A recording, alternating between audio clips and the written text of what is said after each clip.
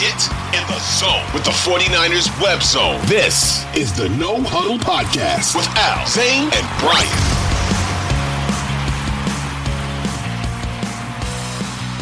So you mentioned the defensive line being stacked, and I think that it kind of remains a strength for this team, and it's always really been a strength since Nick Bosa got here. The position opposite Bosa worries some people. That's a position that Al has been very vocal about them not really addressing to, I guess, the proper extent in his opinion. But I think that they've done things, bringing in Cleveland Farrell. They've got Drake Jackson in his second year. He's bulked up a little bit.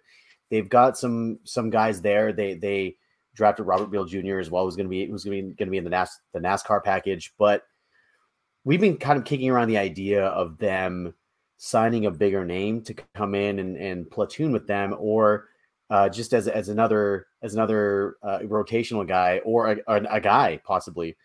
Guys like Frank Clark, Yannick Ngakoue, Justin Houston have been mentioned. So Frank Clark got signed by the Broncos, by the way, yesterday as of the recording of the show. But Yannick Ngakoue is still out there. He's still waiting for a contract. He's not even 30 years old yet.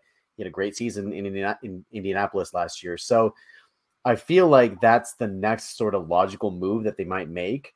Or do you feel like there could be another Arden Key or Charles Omenihu? I know that you're a big Charles Omenihu fan, and I love the coverage that you gave him last year and the nuanced way that you presented that, because while he may not have had the sack numbers, he was constantly in the backfield creating havoc. And I'm glad that you pointed that out, because it's not all about sack numbers. It's all about pressure and getting the quarterback off of his spot and getting him to make a read that he's not ready to make. So do you feel like that solution is currently on the roster, or might we see like a signing like Ngakoue coming? I think that they're going to lean in-house. I think they really do believe a lot in Drake Jackson, and I think that there's good reason for that. I believe in him as a player. I was a big fan of his before he came out, and I thought that the only real issue early on was it looked like he needed to bulk up a bit, and it appears like that's what he's done this offseason. So I think there is a lot of belief in Drake Jackson. And while I'd like to see them add, I never think you can have too many edge rushers, right? Like that's a position where I've never heard a team complain like, oh man, we have too many guys who can get after the quarterback, right? Like you figure it out. If you have too many, you have to cut some guys. They've dealt with that the last few seasons with how deep the defensive line group's been. You worry about that come roster cuts early September. So I think to me, the name that I have kept coming back to all off season and I will stand on until they get signed elsewhere is Justin Houston, because I think that Justin Houston fits this perfect balance of being a guy who can contribute and be in that rotation and offer something tangible on the field, while also being a proven mentor that can kind of be this veteran voice in that room on the edge and teach some of these younger guys, the Drake Jacksons, the Robert Beals. And as great as Nick Bosa is, I'm sure there's some things he could teach Nick Bosa given the amount of experience he has at the NFL level. And he was extremely productive last season for Baltimore. He appeared in 15 games, if I'm remembering correctly, and he had multiple pressures in 12 of those games. So it wasn't like he was just, the wily vet on the sideline that was, playing that, it's a different sport, but playing that kind of like Udonis Haslem role where he's just this old veteran guy dropping wisdom down, which has its value. But he was actually out there on the field, and there were some games where he completely took over. And I went back and I watched about 4 or 5 of his games on tape, and he still has it. He still has a tremendous amount of bursts off the line. His get off is still there. He has an exceptional amount of power in his bull rush still. So to me, when I look at Justin Houston, I'm like, this is the guy that I think makes the most sense, where you're not going to have to I don't know contract figures that well. I don't like speculating because a lot of times it really is just speculation. But I think he's a guy where you could get for a reasonable price tag where you're not having to, maneuver the cap around too much. But he would be able to come in and give you something where you're getting that valuable veteran input, but he's also somebody who can step in and wreck a game opposite Nick Bosa. Even if you just have him in a role where it's like, hey, 3rd and 8, 3rd and 9, that's when he's going to be out there on the field. We're going to strictly use this guy in pass rushing situations, let him focus on just getting after opposing quarterbacks. I think he could do it, and I think he could do it at a high level. I like that you brought up Udonis Haslem with the Heat in the finals right now. Well done. Well done. And the interesting thing is, when Al talks about it, really, I share Al's fear. Al's fear is what happens if Bosa goes down, right? And it's kind of that same idea of what we just talked about with Tom Moore, right? Like if Bosa goes down, like the game has changed, right? It's less about, how good they are now and more about like, can we weather however long he's out?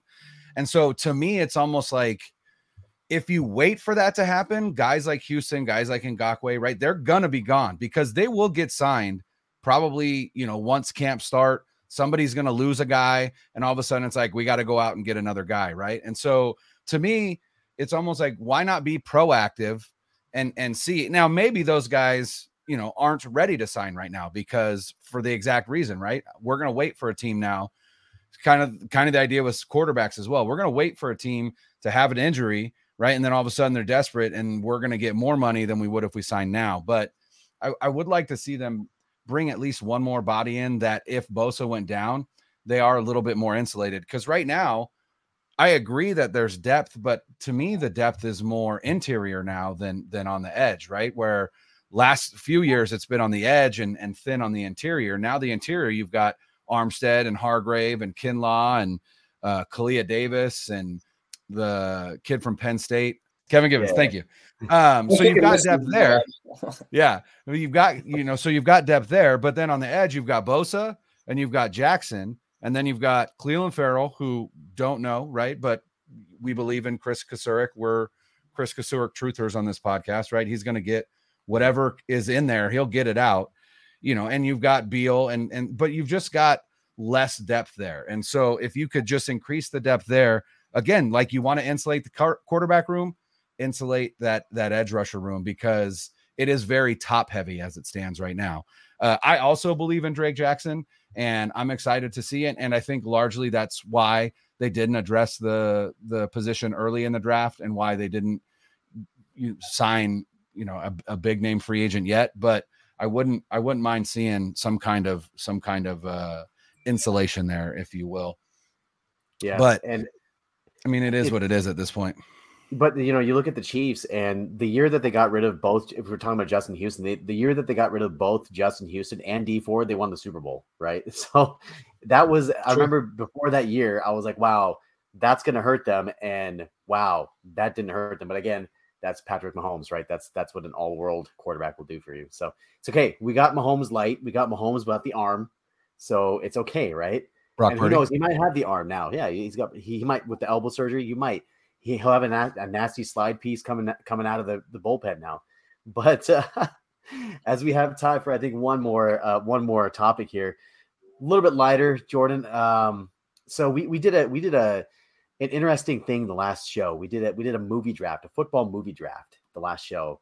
And we had some interesting choices. Seems like most people liked yours, Brian, over everybody else. But I did win that poll. No big deal. I kind of dominated. Yeah. It was 40 some odd %. And you guys split the rest. It's been a good week for you. Actually, you went viral with that Alex Smith tweet too. So it's been a really good week on Twitter for you so far. I did. Yeah. Stacking up. I want to get Alex on the show now. We should. So with that being said, Jordan, what are your top 5 football movies of all time?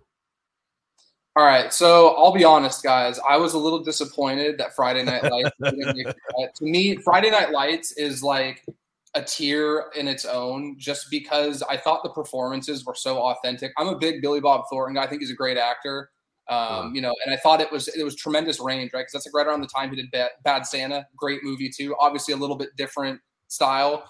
And I was like, wow, like this guy's range is fantastic. And the thing that gets me always in that movie is just like the authenticity that like those guys had, and especially towards the end of the movie when it's like a lot of them were like, hey, this is like our last time playing football together probably. And like that halftime speech, to me, it was just like, it was everything you could have hoped for in a movie that elicits emotions that I think we can all relate to, or anybody who's played sports can relate to. So for me, Friday Night Lights has to be there. I respect your guys' opinion. Obviously, I was just baffled. I was taken aback. I'm like, not even one person had Friday Night Lights. Like, stunned me. But again, I digress. That's not important. Remember the Titans is definitely on there as well. I definitely have to have Remember the Titans. I'd say Any Given Sunday for sure. Mm-hmm. The Longest Yard. And then which one? The original is cool. The Adam Sandler one's awesome, dude. The Adam Sandler one I think blows it out of the water. No disrespect. Burt Reynolds is in both, so I don't think it's really disrespecting Burt Reynolds. But there you go. I would say the Adam Sandler one for sure. And then the last one's really hard for me because you know, like I love some of these movies. Like I really thought Draft Day was for what it was. I watch it almost every year around the draft. Yeah. I think that's a good one. Yep. But I would say The Waterboy. Like it's a classic. It's funny. I hate to double down on Adam Sandler movies, but he was hitting on him, man. He was doing a good job. So I would say Friday Night Lights, Remember the Titans, Waterboy, Longest Yard, and what was the other? Any Given Sunday. Any Given Sunday. Classic. Yeah, Any Given Sunday is classic.